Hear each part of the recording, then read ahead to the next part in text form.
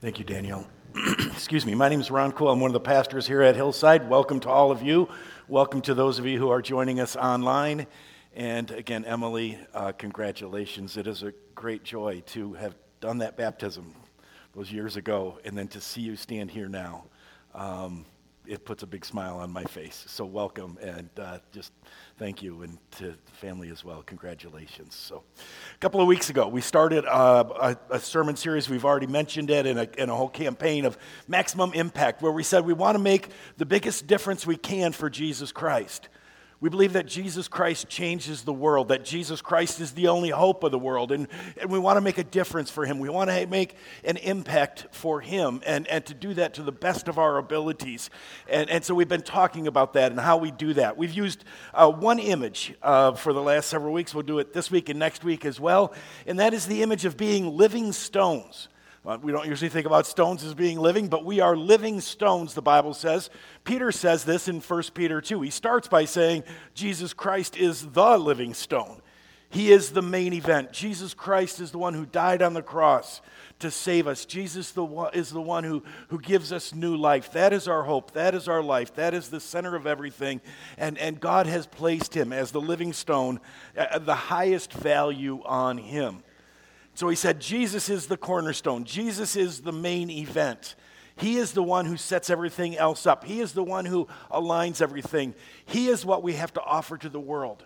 Not good advice, but we have the gospel. Jesus Christ crucified and risen again. Jesus Christ is the living stone. And then Peter goes on in verse 5 to say, but we are also like living stones.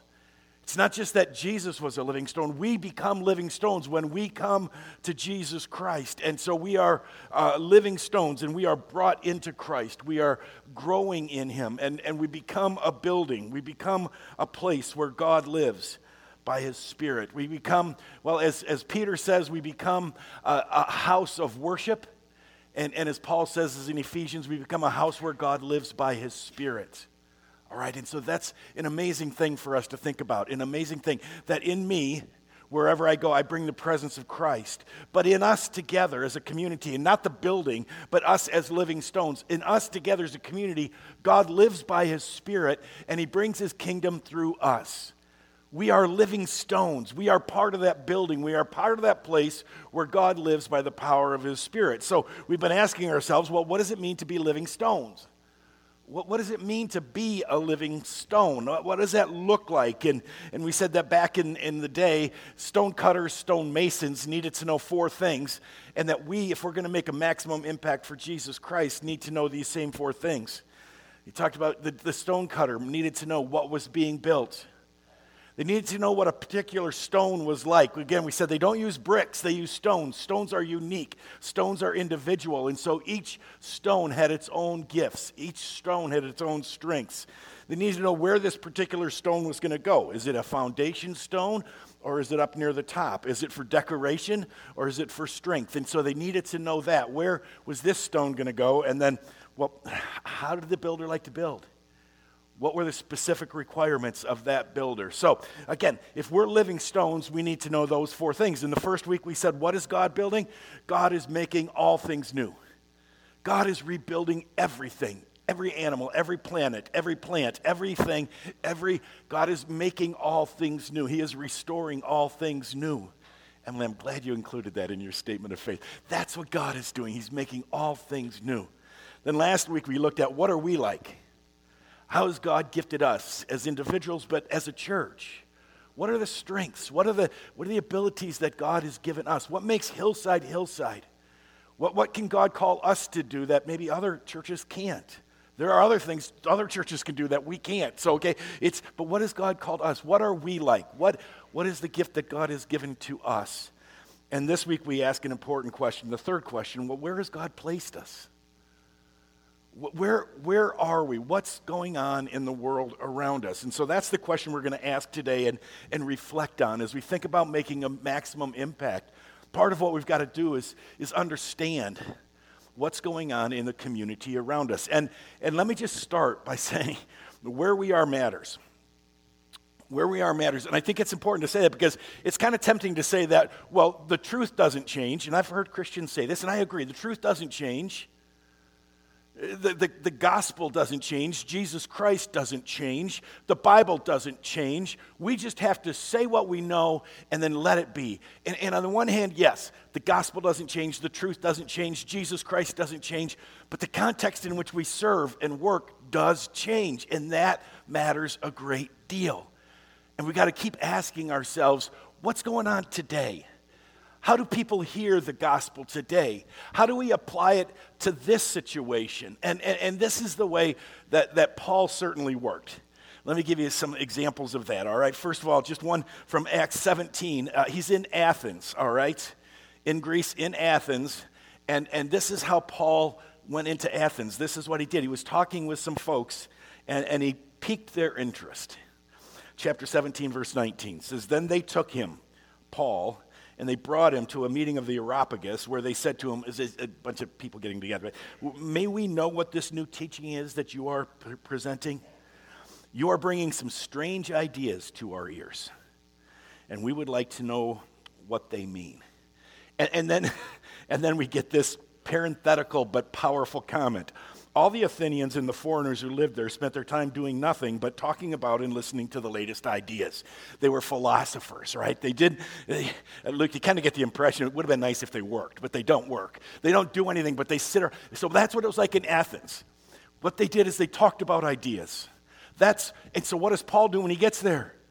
He talks about ideas. He kind of comes into their arena and he says, this is the way you work. Let me tell you something. And he shares some ideas that are new to them. Paul then stood in the meeting of the Areopagus and said, "People of Athens, I see that in every way. You are very religious." Again, he starts where they are. "You have some sense that there's religion that matters. For as I walked around and looked carefully at your objects of worship, I even found an altar with this inscription, 'To an unknown God.'" He starts again, something that was important to them. And he says, "So you are ignorant. You don't know about the very thing you worship, and this is what I am going to proclaim to you." Again, Paul started where they were. Paul started with their situation. Paul started with their questions. Doesn't end there, but he starts there. He connects with them. He's asking what's going on with them. In his 1 Corinthians 9, he gives out his principle. 1 Corinthians 9, starting at verse 19. He says, "Though I am free and belong to no one, I have made myself a slave to everyone to win as many as possible." Paul says, I am a free man. I get to do what I want, and I'm free in Christ. I get to do what I want in Christ, but I have made myself a slave so that people can hear the gospel through me. I have made myself a slave to everyone. To the Jews, I became like a Jew to win the Jews. To those under the law, I became like one under the law. That we know it from other places. That interesting. I don't know if you ever thought about this, but the fact is, when Paul, even though he had talked about how we are saved by grace alone, and he believed that with all his heart, when he went back to Jerusalem, he'd go kosher. When he was talking to Jewish people, he would not touch bacon. Because he wanted to reach them, right? He would do that. He would do the washings. He would do the sacrifices at times. He would do some of those things. Why? Because he wanted to save people. He says, I myself am not under the law, but I want to win those under the law. And so Paul, when he was with kosher people, ate kosher. And he says, when I'm with those who are not having the law, I become like one not having the law. When Paul was with pagans, he sort of became a pagan. Now, he didn't go crazy, okay? He didn't step over the line and do things all wrong. But when he was with those who were eating bacon, he ate bacon. I got to believe that if Paul was with a group and they were, having a beer, he might well have had a beer. Not got drunk, but he would have done that. I become like one not having the law. He said, now again, recognize, I'm not free from God's law, but I'm under Christ's law. I am called to love God, love my neighbor as myself. I'm called to love God and love neighbor. And I'm called to honor God. But when I am in a certain situation, I am going to connect with those people. And I'm going to do anything I can to make that connection so as to win those not having the law. To the weak, I become weak to win the weak. And then these words, I have become all things to all people, so that by all possible means I might save some. I have become all things to all people, that by all possible means I might save some. I do this for the sake of the gospel, that I might share in its blessings. And that is, friends, that is Paul's heart, and that is the challenge for us. I have become all things to all people, so that by all means I might save some. Paul's passion was to do whatever it took to connect. Paul's passion was to go as far as he could to make sure that people heard the gospel. Paul started where people were. That was just his basic principle. And that's why I say where we are matters. Where we are matters, friends. The gospel doesn't change. We are still calling people to repent and to turn to Jesus Christ. That is the answer. That is the hope of the world. But friends, let me unpack this a little bit. 3 things. We must be adaptable. We are called to do what we can to connect with people around us. We are called to recognize that the world is a much different place than it was 50 years ago. The world's a different place than it was when Emily was baptized. The world's a different place than it was 10 years ago. Fact of the matter is, in 6.5 weeks, we're going to celebrate New Year's. And when you turn the calendar over, it's going to say 2020. You might wish it was going to say 1999. You might wish it was going to say 1956. You might say, boy, but that was a better year. But man, this church was great then. The whole church was better. The whole country was better. It's not, friends, 2020 is going to happen. And we're called not to minister in 1956. We're called to minister in 2020. It doesn't do us any good to broadcast on AM if everybody's listening to FM, which is an old reference. Because you're all listening on Sirius, right? I mean, right? It's just all these things. They change so much, and we'll talk about that a little bit more in a minute. We must be adaptable, but second, and this is absolutely essential, we must never lose our core. We can't lose Jesus. Paul was adaptable. I mean, the same guy who said, and in the same letter, 1 Corinthians, this is chapter 1, but in chapter 9, Paul said, I have become all things to all people. All things to all people, so that by all means I might save some. He says, but you got to know something. Jews demand signs. Greeks look for wisdom. But we preach Christ crucified. I started where they were, but I know there's only one way through, and that is Jesus Christ. I know there is only one hope, Jesus Christ. I'm going to go there. And even though they say, no, if you give us a sign, then we'll believe. No, it's not the sign, it's Jesus Christ. Answer all of our questions, the Greek said. No, it's not answering all your questions. It's Jesus Christ. And Paul recognizes that he is a stumbling block to Jews and a foolishness to Gentiles. But to those whom God has called, both Jews and Greeks, Christ is the power of God and the wisdom of God. At the end of the day, Paul's message was you need to repent and surrender to Jesus Christ. The gospel is not just good advice. It's not just saying, hey, here's a better way to live. The gospel is saying, Jesus Christ is life. Will you repent and surrender your life to him? Will you say, yes, Lord, as Emily did this morning? Say, yes, I accept that promise. I receive that gift. I repent. Paul says, may I never boast. Galatians 6:14, except in the cross of our Lord Jesus Christ, through which the world has been crucified to me and I to the world. We must never lose our core. There is no other answer than Jesus Christ. There is no other hope than Jesus Christ. Now, one more thing, and Paul doesn't say it directly, but I think just worth noting that Paul says all things to all people, but he couldn't be all things to all people at the same time. He was not schizophrenic. And so that's why we have to think about, again, who are we? What gifts do we have? I think Paul was unbelievably adaptable. Most of us are not. And this is again where I say I'm thankful for other churches. We're not in competition, folks. They have other gifts, they have other abilities, and they can be what those people need at different times. And so we don't have to, and again, in some ways it would be so nice.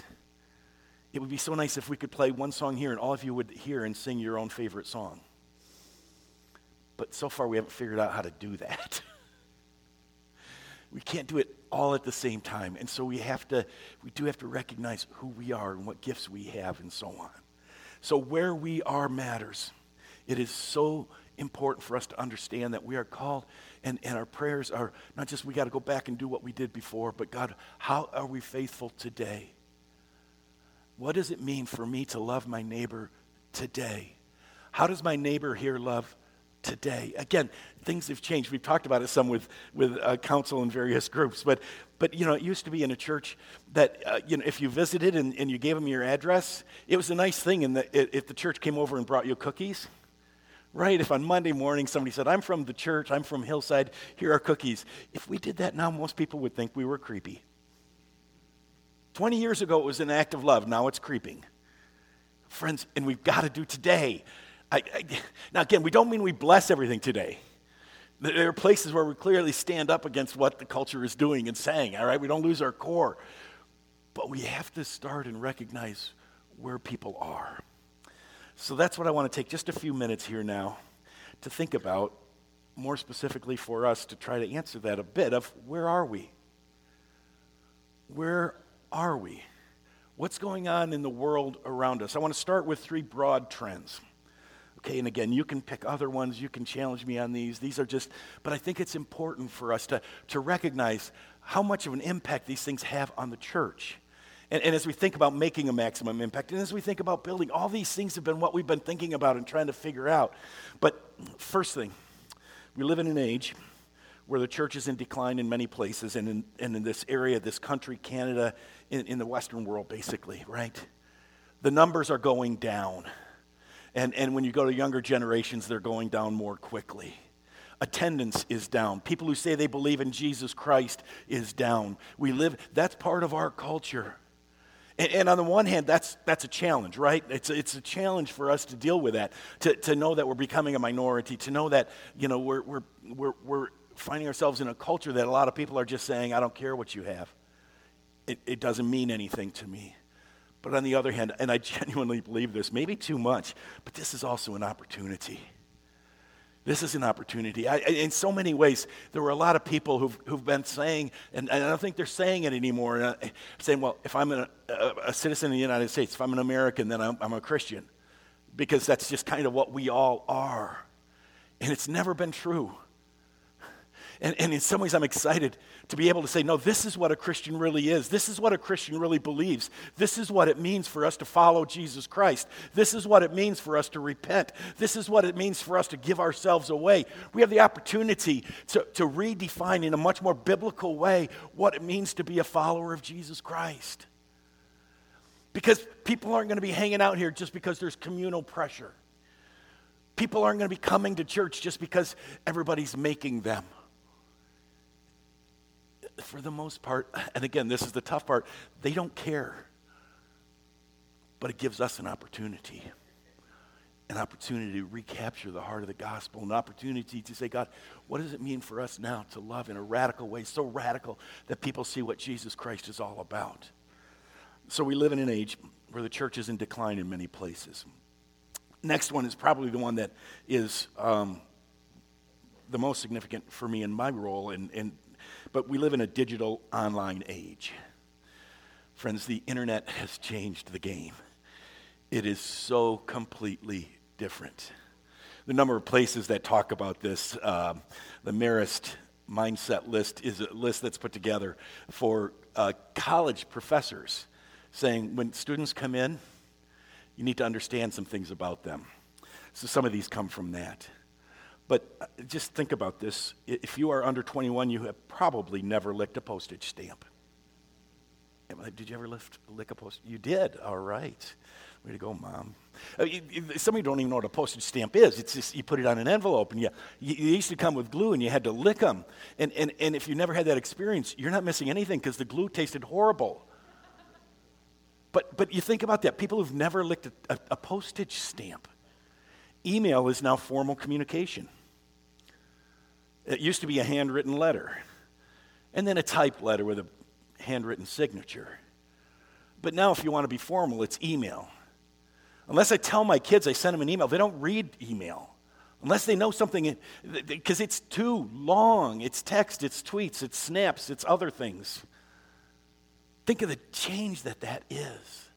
It's unbelievable. What does it mean for us as a church? Wow, we need to think about that. It was last year, I think, was the first time this happened, but we spend more time on phones than watching TV. The average person in our country spends more time on their phone. Now, I don't know how it counts if they're watching TV on their phone. But these little devices, and it's off, so don't try to text me and mess me up. But these little devices have become 3+ hours every day of our lives. It's an amazing thing. The primary use of a phone these days is to listen to music, podcasts. Next, it's to send text. Next, it's to take pictures. And then last, my kids have yet to discover this is actually a device to talk to other people. Like real voices. Again, that just doesn't happen.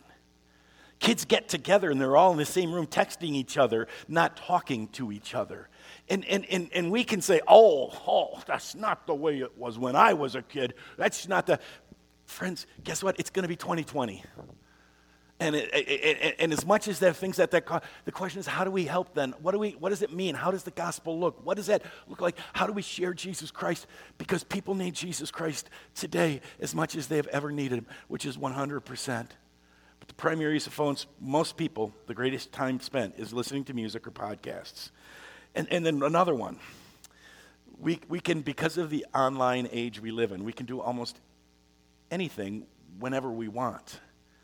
If you wake up at 2 o'clock tomorrow morning and want to go shopping, Amazon is a click away. And you can buy whatever you want, right?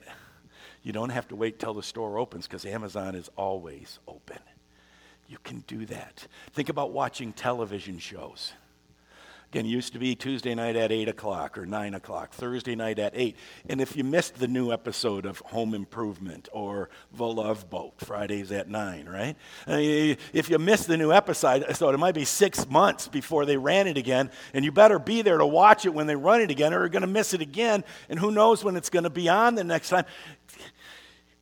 My kids don't watch TV live. They don't let the TV set their schedule. They set their own schedule and they stream what they want when they want it.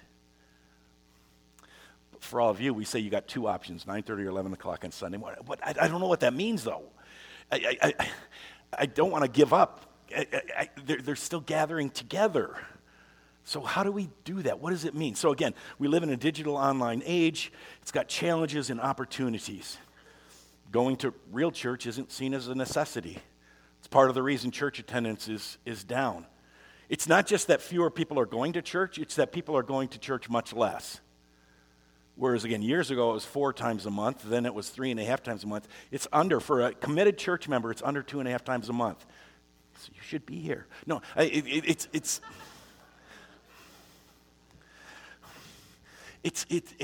and again, that's both a challenge and an opportunity. It's both of them. Christian resources are readily available. 75 years ago, you listened to your preacher, and that's all you did. But then came radio and television, and now with the internet, you can listen to 75 different preachers every week. And why would you come and listen to Ron when Andy Stanley's available? Why would you? There are so many resources. And in so many ways, that is a blessing. That is so good. But in some ways, it is a curse.